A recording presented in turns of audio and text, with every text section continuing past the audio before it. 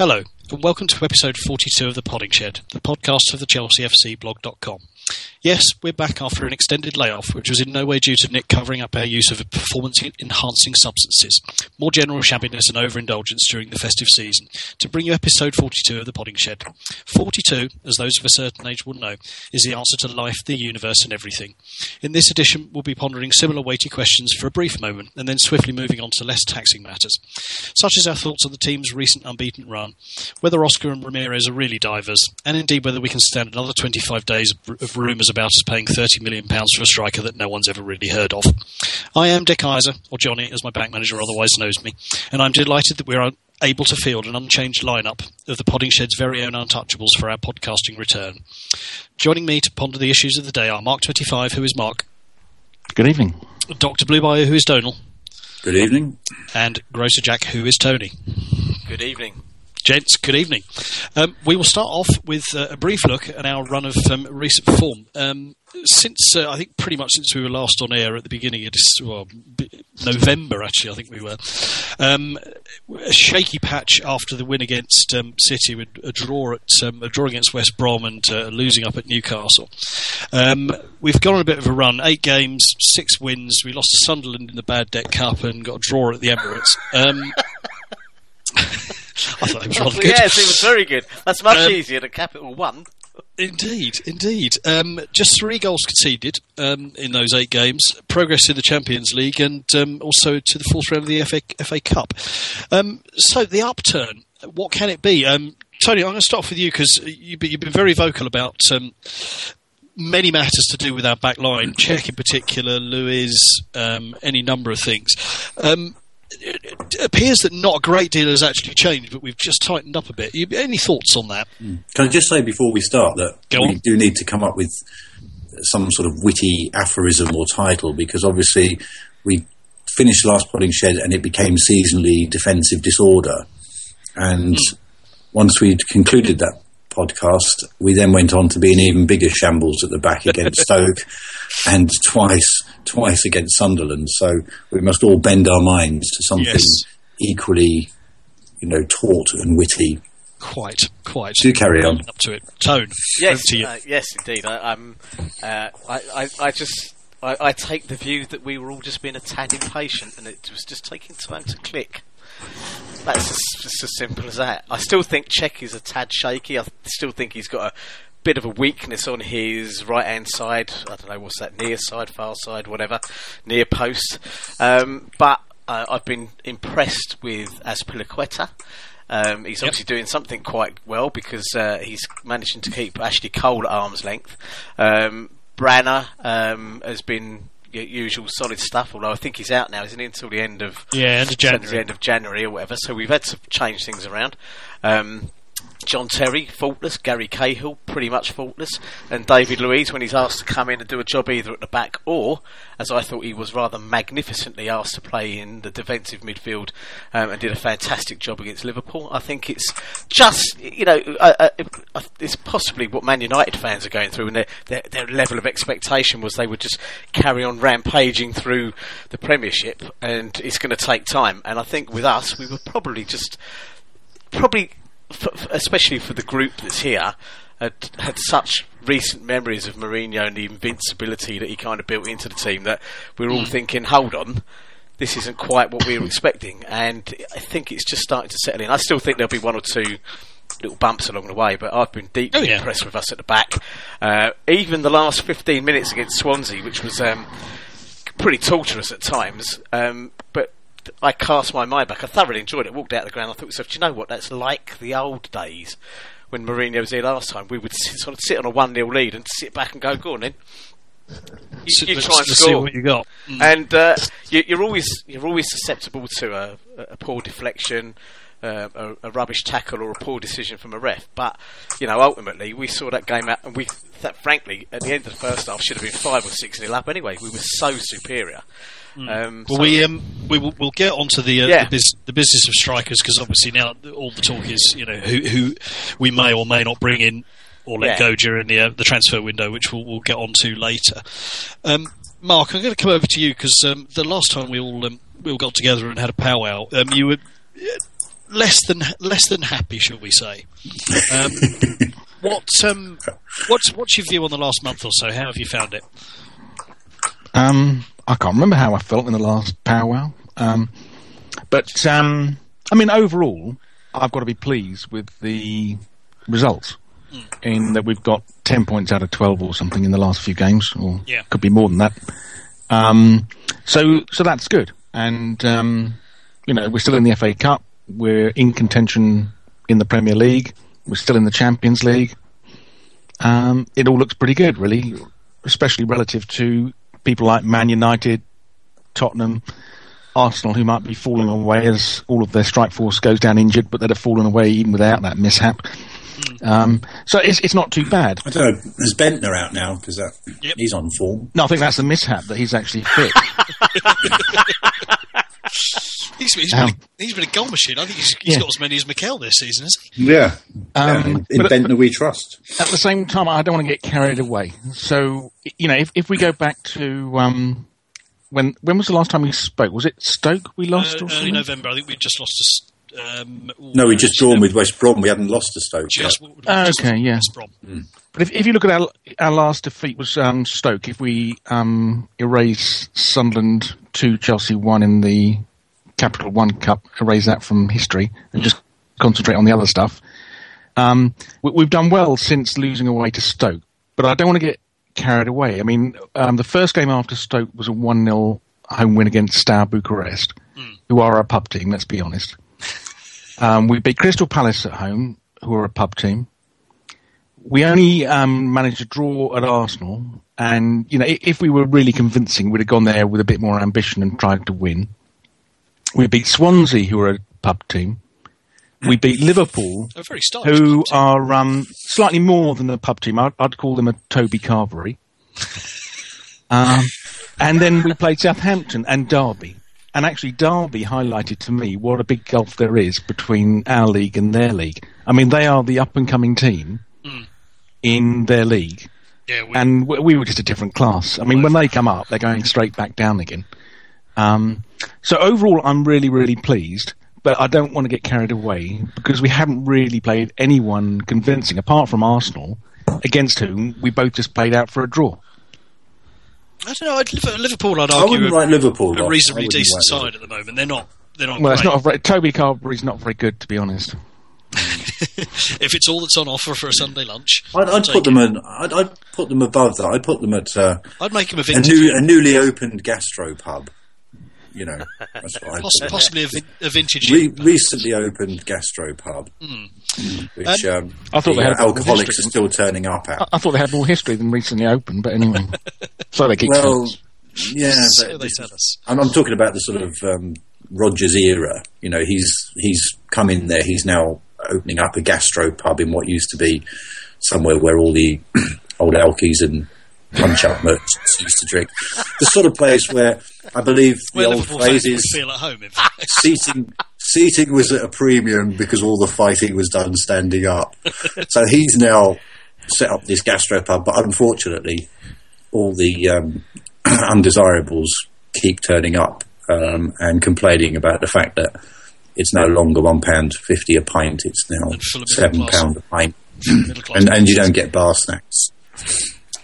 So that's how I see Liverpool at the moment. Yeah, I'm very pleased with my analogy. It's opened up a whole raft of conversation. It has indeed. Well, you can continue on that vein, and if you would like to consider our recent form and perhaps tell us what establishment you think we are at the moment. On the spot. Go on. Oh yes. What are we? Well, that's difficult to know. Difficult. I'd like to see us as a proper traditional boozer, with atmosphere. We've tried to be something else, and now we've gone back realising that we're not flashy, unspectacular, but reliable. And I think that's where we are now. We've gone back to, we don't actually sawdust on the floor, but proper atmosphere. We've allowed a jukebox and things like that back in. None of your sort of drum and bass in the background, far too loud for anyone to have a chat type nonsense. This is just a proper jukebox you put your money in, and decent beer. None of your functional and unfussy. I think I'd call it hospital food. Really, that it's sufficient. Everyone gets fed, but it's pretty dull most of the time. No one's going to die from it, but you can't get too exciting. When the sort of 18-year-olds I work with fetch up to the bar and order a Deserano and Coke, they're just shown the door, preferably with a size 10 up their arse. Told to come back when they want to drink beer. See, back in my day, it was Bezique or Mirage or something like that. Deserano and Coke. I refused to go to the bar and order it for him in the end. I'm from a different era. Baby Sham was my drink of the time. There I mentioned Pomane. Oh, you're Toad. You've just disappeared way back into the 70s there. Sorry, mate, yeah. Used to order that in my flared jeans and my platform shoes. Shinzano Bianco. Exactly. Listen, don't you got that. Before we disappear up our own exhaust pipes, I will try and pull this back around to football. I do believe that. I think a lot of it actually. He's a pet favourite of mine. I know he's a massive pet hate of others, but so what? The reintroduction of Mikel has pretty. Our upturn in form has pretty much coincided. He played in the Stoke game. He played in the Stoke game, and was taken off sort of late-ish on. But he's been pretty much ever present since. I think he's missed one game, and we've just looked far more solid.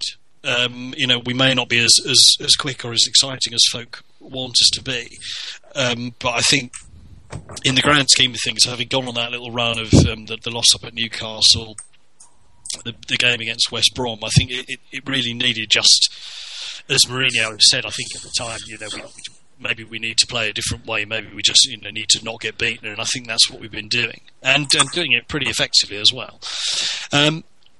I mean, I'm a fan of his. I certainly think it's good to see him back. I'm not sure whether the solidity is just the return of Mikel. I think it also, and I haven't obviously, winging it as usual. I haven't done any analysis on this, but it'd be interesting to know what his various partnerships were during these games like Stoke and so on. I mean, he was at the defeat at Sunderland. He played in that, although I know we're airbrushing that from history. But it's interesting as to he does make us defensively more solid, but I also think it might matter who he plays with. I'm not sure I've really worked out in my head, but I think him and Ramirez aren't. I don't think Ramirez is suited to that sort of double pivot. Ramirez, I think, prospers going a bit further forward. Yeah. I think that's a yellow card anyway. You've used a technical phrase. We won't have any of that nonsense. We're not technical. Okay. All right. No, I do apologise. I sort of agree with you. I think he's had a variety of different. Yeah. Played in a variety of different setups. But I think if we played that system that we shan't name again, if it's two at the back, it's like you're using the word "jus" instead of just saying, "Would you like a little bit of gravy?" Yeah, a bit of sauce on that. Yeah. Whoever Mikel plays with, they tend to prosper a bit more because they can get forward, and Ramirez is much better getting forward now. Yes, if he was playing as part of a three, then he maybe would be further forward. I'm not that tactically astute to work that out, to be perfectly honest, but I also think a lot, and it showed on Sunday against Derby. Willian and Oscar are both grafting their little Brazilian backsides off and running and just denying possession quite high up the field, and they're winning it back an awful lot more further up the field, which makes it's a very difficult tactic to play against. So I think, and again, Tony, you mentioned Lewis in midfield against Liverpool. It's not taking it away from his performance. I think it was good, but just having those two, and Hazard is working quite hard as well. Having that in front of you kind of makes your job as a defensive midfielder a bit easier because you're not trying to win the ball back as much.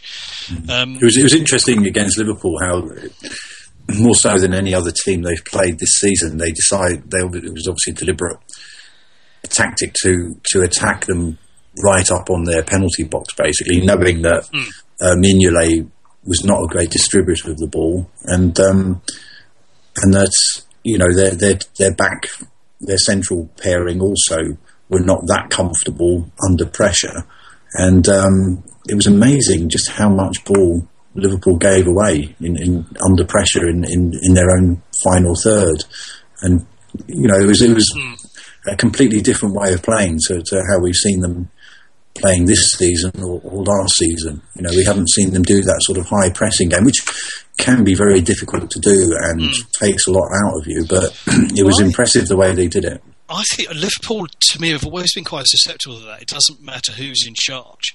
If you go a bit, there's a number of instances over the years when we played them. The most Gerrard, yes, the back pass.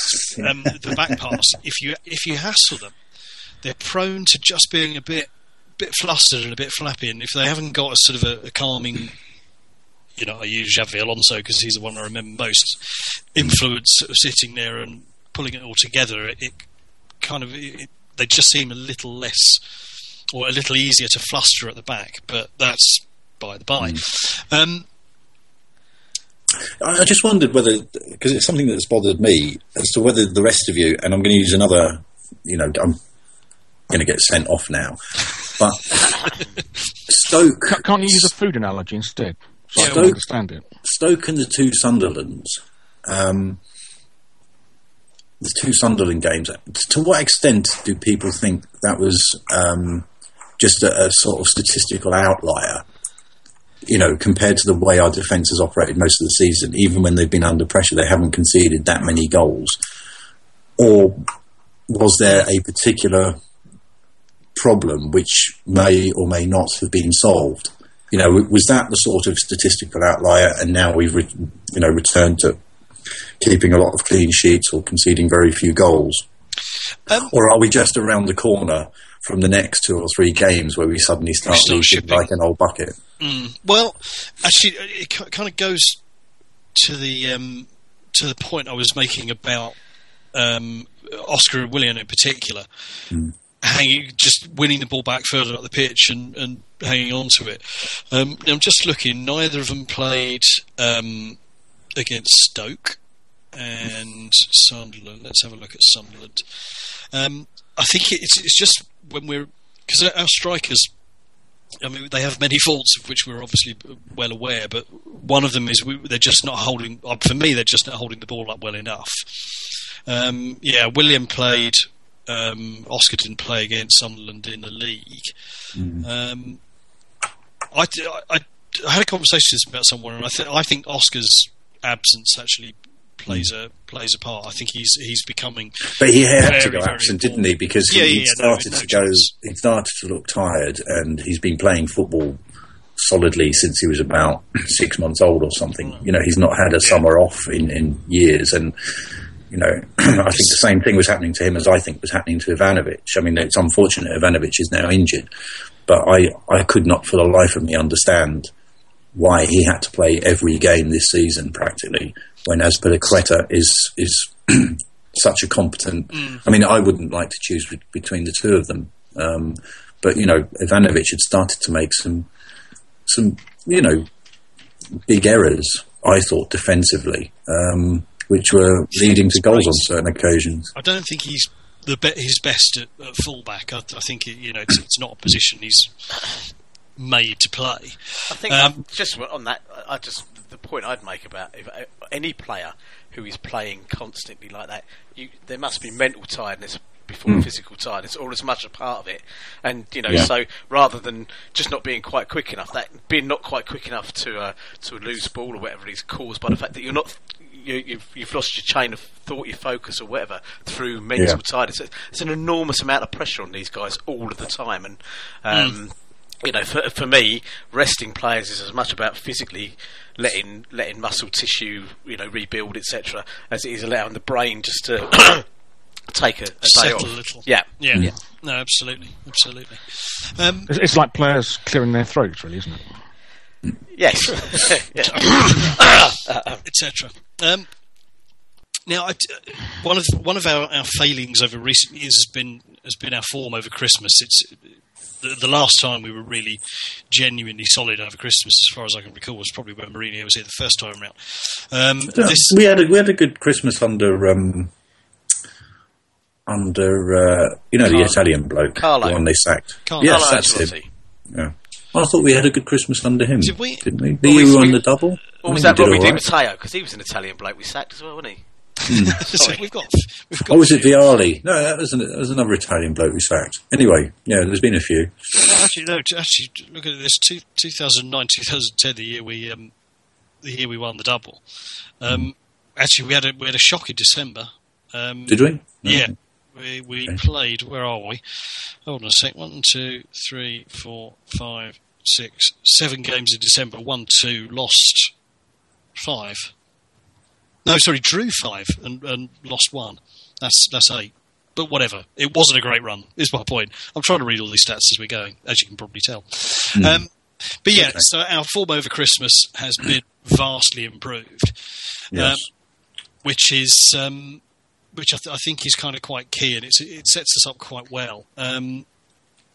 Now. I've lost my train of thought there. I'm rusty, you see. We've been off for too long. It's like acetone. And listen, that sharpness, that game sharpness. Game sharpness. Anyone else want to make any food, beer analogies to our form? I was trying to think. Someone said where Chelsea was, and I rather thought at the moment we were Heston Blumenthal's Fat Duck, which is loads of exotic, lovely, different ingredients being pushed together to take one of Mark's previous analogies, where we're just trying to find the right recipe. And some people will love us, and other people will absolutely hate us. So I think we're quite close to the Fat Duck. I believe that's in Maidenhead, isn't it, or somewhere out that way? It is. It's in Bray, yeah. Yeah. So yeah, we're sort of snail porridge. Basically. Yes, yeah. That's where you're fine. Okay. So, and when you look at the cosmopolitan crowds we get in there, especially in midweek games, they are the sort of people that would revel in the thought that they were occupying the football equivalent of the Fat Duck. It would be kudos, wouldn't it? It'd be lots of brownie points to them. Talk to their friends. Oh, I'm going to Chelsea tonight. I'm taking a picnic hamper. That may not go down well in some courses, but such is life. Now, in terms of forthcoming fixtures, January it's a tricky little run. We're away at Hull on Saturday. United at home the week after. That should be a breeze, really, if we're being truthful. Stoke in the FA Cup, and then West Ham at home on the last Wednesday of January. So that's a reasonable run. Sort of mid-table to struggling. Either mid-table or struggling, really. Indeed. Oh, you know we're going to cock up against Hull and United and West Ham, and we'll probably then trip up against Stoke. It's conceding 93 goals in the process. I mean, I think I'm a pessimist. I know, but we've come through a fair run of games. January is reasonably quiet overall, with only 4 games, and then obviously February is when Champions League action starts again. So I don't know. I feel probably fatally reasonably confident, just in terms of the way things are starting to pan out. I'd agree with Mark. We're not hugely exciting to watch. There's been the odd moment. I thought the Liverpool game was very good, for sheer enjoyment. We're not thrilling, but I think what we're trying to do is master that art of just not being beaten and sticking with it. Another stat I picked up on the other day was we're the only team that hasn't been beaten by one of City, Arsenal, Liverpool, United or Spurs, with the last one left who've not actually lost to any of those, which I think in the current league, the way it is, the way the top sides are trading points off each other, that's pretty decent. I think it's noticeable just in the last few games that they are managing to sort of impose this, keeping the game under control till the 60th, 70th minute, and forcing like they did it against Derby, they did it against Southampton, forcing teams to chase the ball, to close the ball down all the time. And it's not. I mean, obviously his substitutions have been very effective, and it also happened with Liverpool, I think, as well. Is he's making the substitutions around the 55-minute mark, so they have about 10 minutes to the 65-minute mark, which is around about the time that any properly fit team will start to experience fatigue, and particularly mental fatigue, and start to make mistakes. And I think it was very noticeable against Southampton and against Derby that it was around the same period in the game where he changes up a couple of players and the team that's having to be chasing the ball. I mean, obviously the stats don't show us dominating possession to any great extent or anything, but the type of possession we've had and the way they've had to close us down to keep us from scoring goals, making teams work. And I think, it's noticeable that's happened in the last few games, and I think that is the way Mourinho wants to play against most teams. It is this idea of if we can score early, fine, but we don't concede and we keep the game under control until about the 60th or 70th minute, when we really then start to put the pressure on. Put the squeeze on, yeah. It doesn't necessarily make for the most entertaining 90 minutes of football, but it appears to be the way he's working at the moment. It's effective, yeah. Can I just intervene here? You can, so. Intervene to your heart's absolutely, I think we've been as entertaining as any other team in the Premiership. I genuinely believe that. I cannot believe I've not watched a single other team that's been better or more entertaining than us. I thought we were fabulous against Liverpool. We absolutely should have had more goals than we did against Southampton. Swansea game first half was champagne football. It was fantastic to watch, and I think we're doing ourselves. We're not pomade. It could still be at the pomade stage. Yeah, but I thought, I genuinely think we've been, certainly when you look at City, may well be the big entertainers. I think they've actually dropped off a little bit with the loss of Aguero, who seems to be their main man. Only natural, I suppose. Yeah, but when I look at Arsenal, I thought we were equally against them in foul weather conditions. I mean, that game I was surprised it even went ahead. And grim, wasn't it? I don't think either team was particularly going to be, going in for the hefty tackle or anything, and trying to win that extra ball. I think it suited both teams to have that draw on that night in those conditions. But on the entertainment front of it, I have been royally entertained, I think, in the last few weeks since that Stoke defeat. I genuinely mean that. Okay. No, I think they've been good to watch. I mean, I certainly enjoyed the Liverpool game and the Southampton game. I didn't see the Derby game, but yeah, I enjoy watching football, whatever, most of the time. And I did think there was a certain amount of unfairness because it suited the story around the Arsenal game. I mean, it was played in shocking conditions. I mean, I was obviously nice and warm watching it on the screen, but you could see the rain going horizontal, and people I know who, because the company I work for maintain all the IT up there, people I know who go up there regularly and have worked out on the roof were saying, once the wind gets up around there, it doesn't blow end to end, it sort of gets into it and whips around. So why can't they go to the gym and work out like anybody else? They weren't working out, Mark. They were working out on the roof. They were working out on the roof rather than working out. I miss Mark so much, it's untrue. He's bringing genuine joy into my life with these one-liners. Thank you, Mark. See, people wonder why all these lovies talk about the rehearsal and the language of Shakespeare, have the language in the play and the rhythm. But Mark's just shown that if you get the emphasis wrong, it just changes the whole meaning of something, doesn't it? You need to insert your comma in the right place, you see. Well, quite. Now, Mark. Something's going to be inserted somewhere if this carries on. Anyway. Tone. Yes. Sorry, Tone. No, we've just done you. Shut up. Hang on. Good my lord. Mark. Tone has been entertained. How about you? Recently, I have been entertained.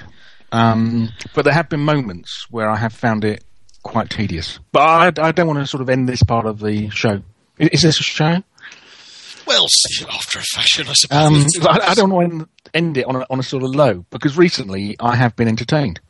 Yet at the same time, I don't want to be carried away. I mean, the hospital analogy does work out. The hospital food has been reasonable recently, but I don't want to be carried away, because that might be the end of the game. True. And if you're carried away, just make sure you make some sort of hand gesture towards any Tottenham fans in the vicinity. That's right. quite. Does anyone have anything to add on our recent run of form, Christmas and so forth? No, happy to move on. Excellent. Right. We will now move on to the D word, diving. Apparently we're becoming a team of divers. Now, this is, frankly, it's fairly standard stuff for any football podcast, article, show, whatever you choose to call it.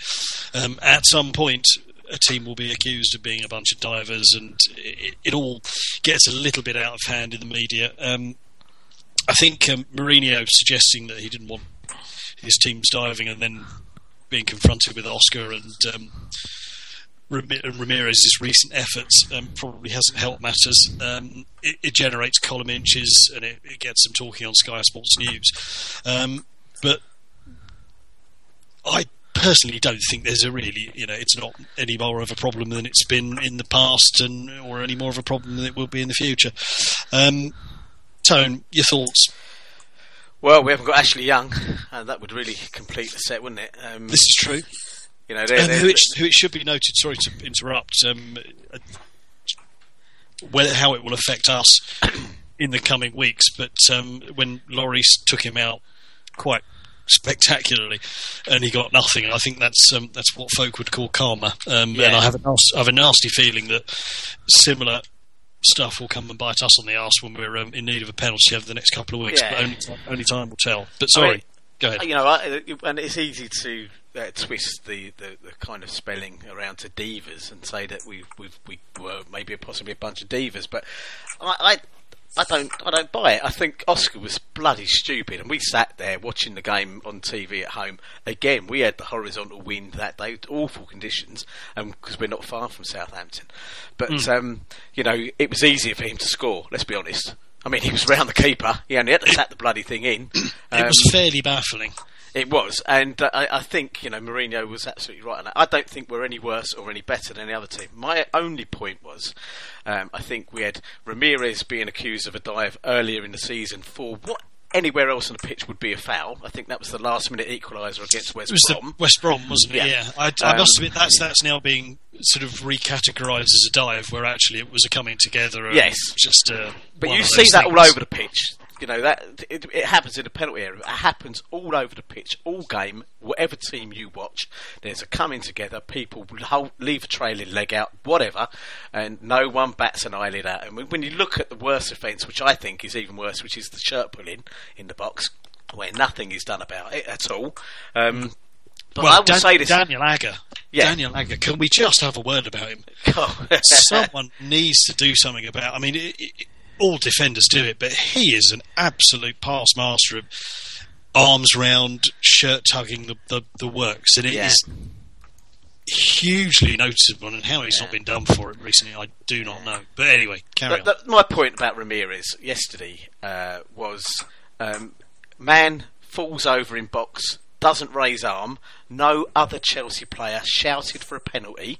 Nobody shouted for a penalty, least of all Ramirez, and he gets booked for simulation. So we're at that point now. The Derby players didn't react either.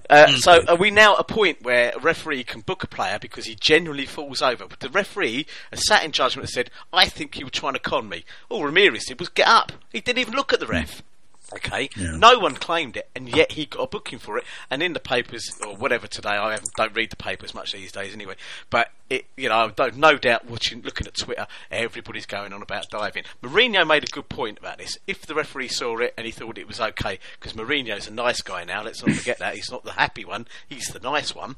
And says the referee did the right thing. But he made a very salient point. As long as this applies across all teams, so let's wait and see what happens to other teams then. Because otherwise I will start thinking there's a conspiracy against it, because I actually genuinely think he slipped, he went down, didn't raise his arm, got up, got a booking. No one claimed it. As Donald said, Derby didn't care. None of our players shouted for it. I doubt any of our fans thought much of it, really. I really think it's just... We're now sitting in judgment on people, and you're gonna, if you take it to the absurd conclusion, logical conclusion, the FA would have to make a rule on what constitutes a penalty or simulation in the area. Player slips over, generally slips over. What is he? Was he intending to at that point, the game is so quick, the referee goes, "You're trying to con me." I just think it was a ridiculous decision, Jesse, and frankly, I'm surprised we haven't, made more of that.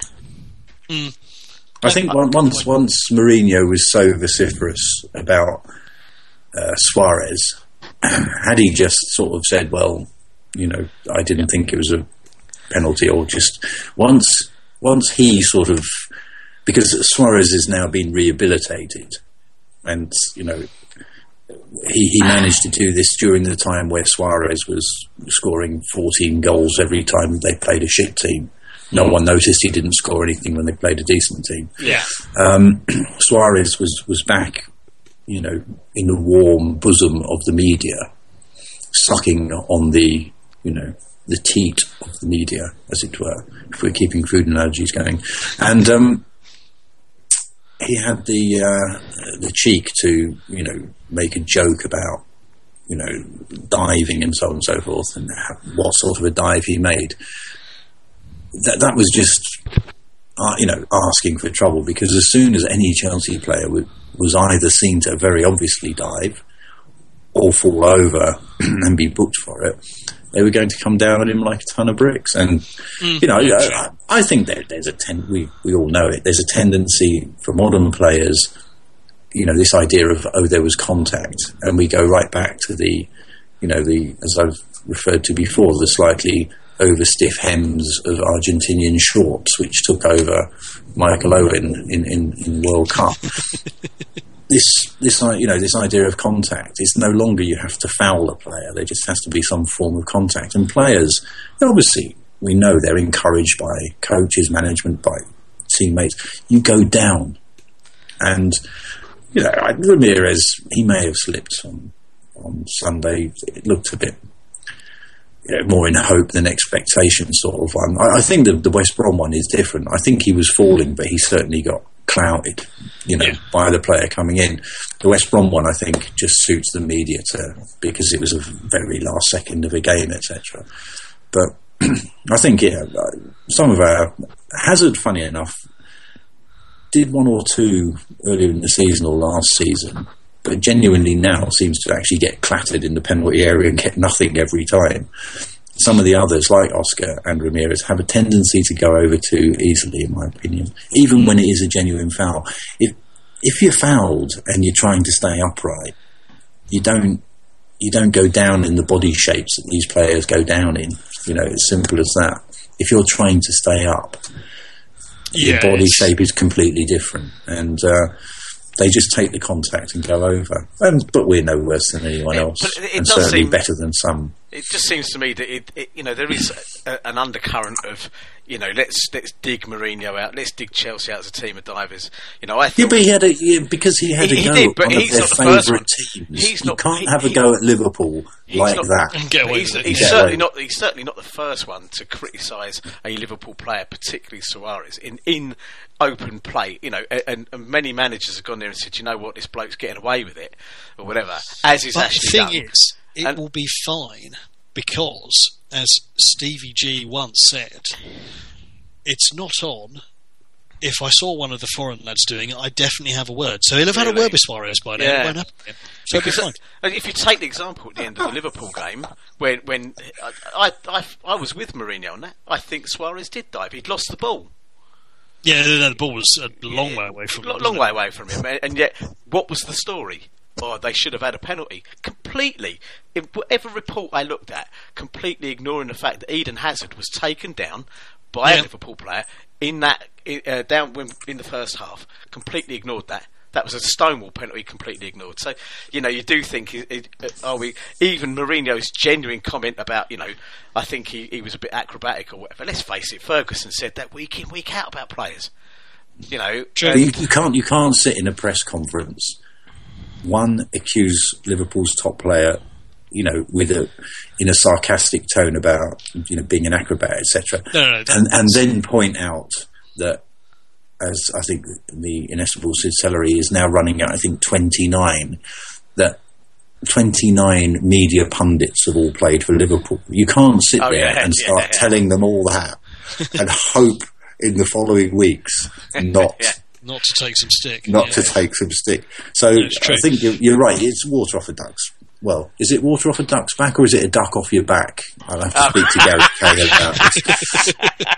But whatever's going off the back, or the duck's back, or my back, you just knew it was coming, and provided it doesn't win us a game or anything, dodgy like that, they'll start to forget about it in a while. Just to jump in, Mark, we haven't had your thoughts on the scandal as yet. On Divegate. On Divegate. Well, on the one hand, I don't like seeing diving, and we need to kick divers out of football. I mean, we need to really stamp on divers, I think, teach them a lesson. But on the other hand... divers' boots on. Yeah. The big, heavy divers' On the boots. other hand, in any walk of life, there is a sort of base level of cheating that is condoned. Like using the company photocopier. Everyone does it, but no one gets punished for it. And therefore, I think really, diving is going to go on. It's gone on from the birth of football. They've always been conning the ref. Even in the late 1890s, I'm sure they were at it. We're never going to get rid of it. Therefore, accept it. But I'd say don't punish it. If the player goes down in the box, he's using the photocopier. Look him in the eye and let him know that you know that he's doing it. But you don't sack him for it. You don't reward him for it. You don't give him a penalty and give him a reward saying, "Oh, well done, thanks for taking 100 copies of your birthday invite." You just ignore it. But when they throw the arms in the air, and scream, isn't that you've sort of walked into the printing room and they're sitting on their photocopy in their arse egregiously? Yeah, no, that is amazing. I mean, I was amazed. I said to my wife yesterday when I was watching it, I was amazed at Ramirez's reaction to not getting it. Or no, there was something else that happened. He thought he was fouled and he wasn't given, and he looked absolutely like he was going to explode. And actually, it was nothing. I mean, I think they are very, very good actors, these footballers, and they will look terribly aggrieved over nothing. It must be very difficult being a ref. Yeah, I didn't know. That's the thing. A fairly impossible task, and obviously we spout the old cliche about them not having the benefit of 115 replays from different angles and so on and so forth. No, I think you're right. It's one of these things. I remember where Droggs was at his height, or not quite at his height, generally on his arse. There was actually the Times started a campaign, and it was the dramatic sort of image of a footballer diving with the Ghostbusters red line through it type thing. It goes on, and no one particularly likes it. When one of your team gets away with it, I think. Actually, I think the interesting thing about that sort of weekend when we played Liverpool, because or was it Howard Webb had a couple of games, because he did our game and then he did another big game, didn't he? And there were several incidents throughout those games where, in previous seasons, certainly he would have done it, and most refs would have given penalties, and he just didn't. And I just thought maybe there's a sort of undeclared situation now where if the players are going to go down too easily, the ref, even if it is probably a foul, but they make a lot of it. It seemed to me like Webb was just saying to himself, "Get on with it," And if I think you've been fouled and you make a genuine effort to stay on your feet, you'll get a penalty. If you're going to throw yourselves around like this, then I'm just not interested. And because it was applied to sort of 2 or 3 teams, I can't remember the other game I watched, but I thought that's the same attitude. He they talk about consistency, and he just seemed to carry it through a couple of games where stuff that you thought, I'm sure he or anyone else would have given a penalty there. It didn't, because the player just tried to make too much of it, made it too obvious. It was a Man U game, wasn't it? I think you're right, actually. It wasn't the game. And he booked Januzaj and all that, and they were all sort of outraged about it. But it was actually consistent with what he'd done in the Chelsea-Liverpool game. Yes, you could say we should have had a penalty for Hazard, and Hazard didn't make a lot of it. But again, it wasn't a it was one of those where maybe you could make an excuse for Lucas sticking his leg in, and maybe he didn't get a good view of it. It wasn't the obvious, just straight out chop. And I just wonder if maybe amongst themselves that it's been decided that we're going to stop giving penalties for every slight glancing blow. It's really got to be nailed on now, lads, or we're not giving it. I don't know. They'll probably be completely different next weekend, but it just looked like that lately, And that might be a way of stamping it out. If a player knows that if he's going to go down, he's got to go down because he's been put down, then maybe it just changes the emphasis slightly. I don't know. Possibly. Anyone have any other thoughts to add to Divegate? We're making more of this than frankly there is, but hey. Yes, we're pandering to the media. Indeed. So we'll move on, in which case. And we'll talk about the transfer window. It is January the 6th. There are 25 days until the end of it. 25 days of interminably dull speculation about whoever is leaving, not leaving, thinking about leaving, possibly wanting to move, and so on and so forth. Generally, it throws up the odd surprise here or there, but by and large, it's not the most thrilling of times in terms of transfers. In terms of outs from Chelsea, the hottest rumours seem to be that Essien will make his way somewhere, and Kevin De Bruyne will go back to Germany, destination unknown and type of deal unknown. There seem to be suggestions of a sale, which I personally think would be a shame. He's not done terribly well, but he's not had a huge amount of chances. Many rumours about Mata and Luiz. Personally, I don't see either of them going anywhere, if either of them are to go, until the summer, because there's a fair chunk of the season left to go, and we may well need them at some point. Tone, what do you think is going to happen? Are we going to end up with strikers coming in? Are we going to end up losing players? No, we're not. And I actually went onto the blog and agreed with your reply to our new writer, Ahmed, I think his name is. Yeah, welcome. Yeah, and welcome aboard. And he's written 3 reports on the trot. I've managed in about 2 years, I think. Yeah, exactly. And me too. But I wrote in reply to you that I agree almost entirely with you. I think the only you mentioned about Nicholas Anelka, who had a bit of an iffy start for us, but one other bargain we did get in January that year was Branislav Ivanovic, and he's not turned out to be too shabby. I was more thinking of strikers personally. Yeah, and I think if you cast your mind back, I even had the view that Branislav Ivanovic was like the badger. Yeah, it's just a completely made-up species. You never see it live anywhere. They paint dead animals black and white and stick them on the side of the road. Go, that's a badger, that is, because you only ever seen them on grainy black and white film, and I thought that was what Ivanovic was. Although if you'd worked as a groundsman, you would have seen badgers, because they're always moving the goalposts, apparently. Very good. Quite. I'm now, after many years, I think I've come round to the point of view that the bloody thing should be scrapped, and you start off your season with a squad of players, and that's what you have. And unless you have an extraordinary amount of injuries, long-term injuries, like I've only just read about Theo Walcott in there, which is, as much as I dislike Arsenal, I'd hate to see any player out of the game that long, especially one that would have been an asset to the World Cup for us. My sympathies go to Theo Walcott, not to Arsenal fans per se, but to Mr. Walcott.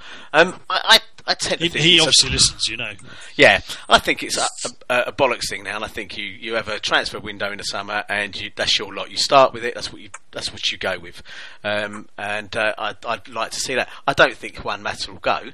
I think Juan Mata is a fantastic player, but he's been overshadowed by 3 extraordinary players in Hazard, Oscar and Willian, who's from the start of the season has got better and better each game, who is similar in stature to Hazard in that he's very powerful, very fast, seems to have picked up the whole pace and ethos of the English game very well, and I think Mata will learn. I've said this before, I think he's a model pro who will be probably a bit puzzled, probably a little bit pissed off, but will be scratching his head and thinking, what can I do to get back into this to this squad.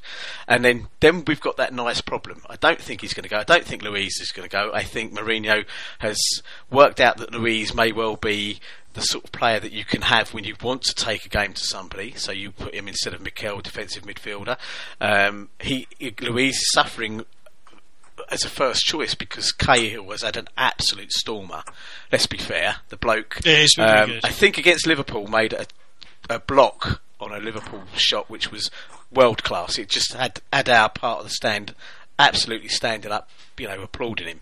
I'm not sure. I think Essien, I think sadly, even looking at him yesterday, is an absolute shadow of the player that we once had, and his day is done.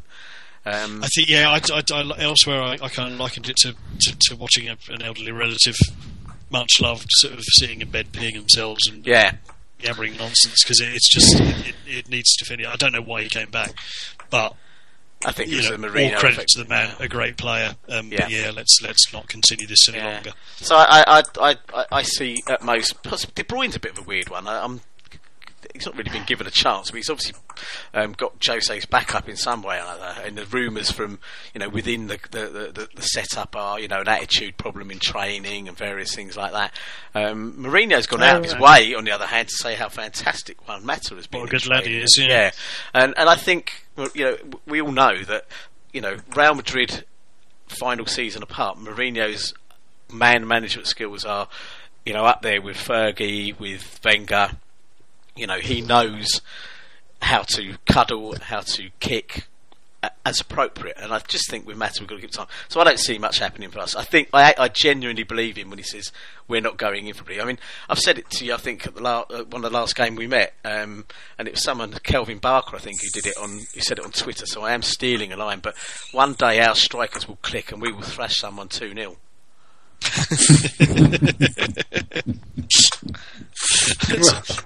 A valid point to end your contribution there, Otto. Thank you very much. Mark, transfer window. Are you excited or like Tony, expecting not a great deal? No, I'm not excited, and I'm not expecting much at all, really. But we do desperately need a striker. Torres, over the last 2 or 3 games, I've never seen anyone so brilliant 1 second and such a buffoon a split second later. That the first part of his movement is fantastic. The way he beats the man and gets into the box incredibly quickly, and yet that final thing that he's got to do, the bit that he's really paid for, he always manages to fluff it. I know he got a bit of a freak goal at Southampton, but putting that to one side, he keeps doing the first part brilliantly and the second part hopelessly. So, last season he wasn't doing either. So no, but it's still about the end result. If you can't get a goal, it's not much help. Demba Ba is absolutely hopeless, and Eto'o, I thought, was sort of easing into it and getting back to fitness and sharpness and so on. But he seems to have gone down the other side of the slope now, and he's tailing off. So we desperately need a striker. Personally, I would sell Mata and try and get 25 to 30 million for him, sell Kevin De Bruyne and get something for him, sell someone else for something. I'm sure you could get a war chest together, 40, 50 million, and go and buy a striker. Mata is a lovely, lovely bloke. But I sort of think of him, if we're going to go down the food analogy once more, I view Juan as a juicy prawn. He really is a super prawn. As prawns go, he is the prawn of prawns. But Jose wants to make a suet pudding with steak and kidneys because it's more suited to English culture and the cold weather and so forth. He's even tried making a suet pudding and sticking the juicy prawn on top. But he looked at that for about 15 minutes and said, I'm not having any more of this. He's coming off. Back in the fridge, and I'm going to get someone else. Matters for your paella, isn't he, really? Well, that's where we're going. You've stolen my punchline. Oh, shit, sorry. Basically, what I would do... Let's not keep Juan in the fridge until he goes raw, because prawns don't last that long. Let's sell him to someone, and thanks to Tony for this, who is trying to make a paella. And there are lots of clubs out there who like paella, who will be very happy with him, and would pay top dollar. But he's not going to fit into us ever. He's not Jose's man. Jose doesn't like him. His face doesn't fit. So there's no point in us fans who like him all lingering hope, thinking, oh, one day they'll work it out and he'll get back in the team. He'll never get back in the team.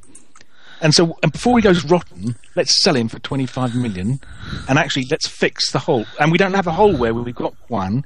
We've got 3 bits of stake in the middle who are fantastic. I mean, Oscar, he's going to be our best player ever. He's brilliant. So we don't need anyone there. Juan is excess to requirements. He better go. And let's go and spend 40 million quid on anyone who has got to be better than Bar, Torres, and Eto'o put together. Are they available in January? I think that's someone is available. If you had 40 million quid, someone is available. I promise you. But the question is, yes, I mean, obviously, if you're buying a striker, you're not buying him just for the next 6 months. But whether they're going to have that much impact over the next 6 months is anyone's guess. You know, we don't have a great record of it, and actually, players coming in and mid-season, they're not generally the most effective. I mean, I think even Ivan didn't really kind of come through until the season after. No, but people still talk about Torres coming good. I mean, the fact that our fans sing his name when he manages to pull his laces up, they go, Torres, Torres. I mean, it's unbelievable the loyalty our fans have shown to that person. And he's utterly useless. I think you'd actually be hard pushed to find anyone who disagrees. I think. Well, why do they all sing his name then? Well, because I think the pain. Sorry to interrupt him, but I think just bear with us a second, Donald. I think genuinely the fact that we were utterly mugged off by Liverpool is what stings, and the support kind of derives from that. But anyway, that's my theory.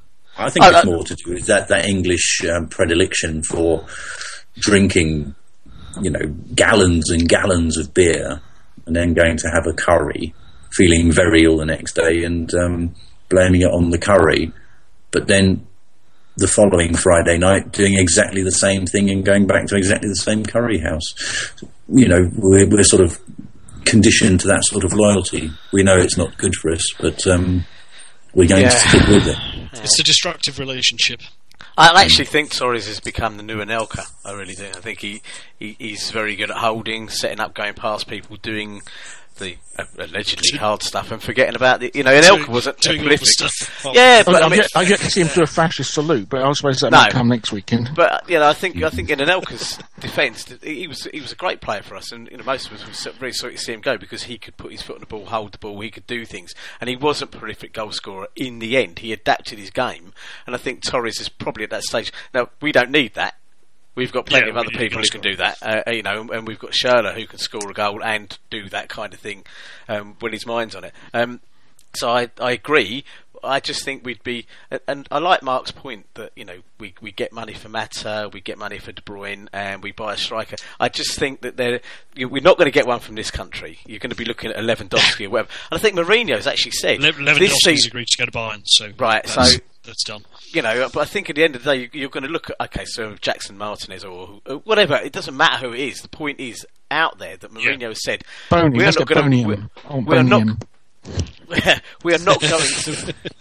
are not going to buy a striker in the transfer window. This season is about improving what we've got, and then I think he used the word a couple of clinical signings in the summer. So I think they've taken time. Everybody stop shouting. Sorry, Boney, I saw him last week. I've never seen a bloke hit the ball as hard as that. He's got a fearsome strike, Boney from Swansea. Boney, yeah. And a header. I had this conversation elsewhere about Boney, and I looked at because people were ranting, we should sign Boney in the summer. He's fantastic. He scored goals in the Europa League. Fair enough. Torres did that. That's not particularly difficult. He's got 7 goals in the Premier League from 16 games. And do you know how many of them have actually had any effect on a game? Oh, right. 2. He got them a point. He got them a point against Stoke. And if you're really pushing it, he won a penalty. He scored a penalty against Sunderland when they were already 2-0 up. Yeah. That is the sum total of his effect in the Premier League. Torres has done more than that. He scored the winner against Man City. That's 3 points against a title rival. That's more effective than Boney. Yeah, is it not about development? I'm being devil's advocate, but that's just my forepair. I just think that you January. I appreciate what Mark's saying, but I think people would take that 40 or 50 million quid as a deal in August, but obviously in August or July, August time, whenever the close season is, you then have the spectre of the World Cup and the inflation that comes out of that. When players score a goal in a game that happens to be, and all of a sudden you've got yourself Karol Poborski, or El Hadj Diouf or whatever. You've got players like that and paying ridiculous amounts of money. So, I do tend to believe Mourinho and the club on this one to say, we've got what we've got. We could face a second half of the season where Eto'o and Torres do click, and I'm kind of intrigued that when we've played the two of them together, we've pulled games back from that. She looks quite decent. Yeah, and the two of them together are a worry. But why do you keep saying things like this, Tony? Why do you say that Eto'o and Torres may click? Because they may. Why do you keep believing this? No, I'm not so much Torres, but I think you're being a bit hard on Eto'o because he was starting to really find some form and make differences in games. Then he got injured. So when he's come back, he scored against Liverpool. And it was a real poacher's goal. But we've been missing that for a long, long time. Someone who's actually prepared to hound a goalkeeper and hang around and that. So I quite like to. But let's face it, he's only there till this season. He's only got a one-season contract. He'll be off in the summer. So, I just tend to err on the side and say, who's going to sell us anybody now? Certainly, we haven't even said that we're going to put Mata and De Bruyne. If anything's happening, might be Wayne Rooney. Maybe. Well, I genuinely hope it isn't Wayne Rooney because, as far as I'm concerned, that fraud has bloody burnt his bridges with us. He's cried wolf too many times. He can fuck off. I don't like it. When was the last time we bought? When was the last time we bought and paid big money for a world-class striker that actually worked out? I mean, Castoraghi looked like he was going to do well, wrecked his knee, finished his career. Crespo looked like he was going to work out, did well. His wife didn't settle. He went home. Did very well when he came back. Was exceptional, I thought, when he came back. But his wife just didn't settle, so he went. We paid. We had. Going back as far as Robert Fleck and your Suttons and all these supposedly proven strikers, year in, year out, we bought them. Drogba was not a recognised world-class striker when we bought him. But we're not the only ones that have gone into that. Manchester United. But we paid 24 million for Drogba. Yeah. I mean, that's the thing at the time. Yeah, but he wasn't. We're talking about spending 40, 50 million on a striker that everyone knows is a top-class striker. We're a black hole. There's a small sort of bunch of antimatter somewhere in that dressing room into which the abilities of a great striker just get... Was that a pun, your antimatter? No. It was a very effective one if it was. Subconsciously. I mean, we're into sort of deconstructing text and so on. Anyway, yes. I just... When did we last... sign a big one who worked out? That's my worry. Well, I mean, Jimmy Floyd was pretty well regarded. He'd been around and had done very well for himself, and was at least effective. But we ended up shouting at him a lot. We did, yeah. No, probably. I mean, he had that really great season with. I liked him. He did a fine job, but it also goes to the point that strikers tend to be a bit streaky. I mean. People were wondering, Everton got hold of Jelavic from Rangers last season. He couldn't stop scoring. Suddenly doesn't score anymore. Benteke, why didn't we think back? Yeah, this hasn't scored. This is the problem with strikers. They're streaky. It's very, Van Persie. You could almost argue that he won the title for United last year, and he kept Arsenal in fourth place the year before. But over his career, he's been injured. He's played consistently because I think the longest run until he had that great season for Arsenal. I think the longest run of consecutive games he played was 13. I think he just wasn't. But even before he was injured this season, he'd started to tip off. They weren't scoring the goals, I don't want to talk about United, but it's just interesting that getting they're all valid points. There's a lot of Arsenal fans who are wryly looking over their shoulders at Man United, going, "That's the Van Persie we know." Right at this moment, injured, hasn't played 7 out of the last 8. It would be interesting to know. He'll come back and score 10 goals a game and they'll win the title. But it would against us in 2 weeks' time. Yes, indeed. It'd be interesting to know that we need to wrap up reasonably soon. It would be interesting to know who Mourinho has his eye on, because much is made now of how much he wanted to sign Drogba for Porto, and there were the conversations that he'd had with him, saying, I want to sign you, but I'm not a big enough club. And he said, well, one day you will be a big enough club, and da da da da. It'll be interesting to know. I think the situation with Lukaku and the little sort of verbal spat, if you like, that they had, I think he's testing him out. I think he's just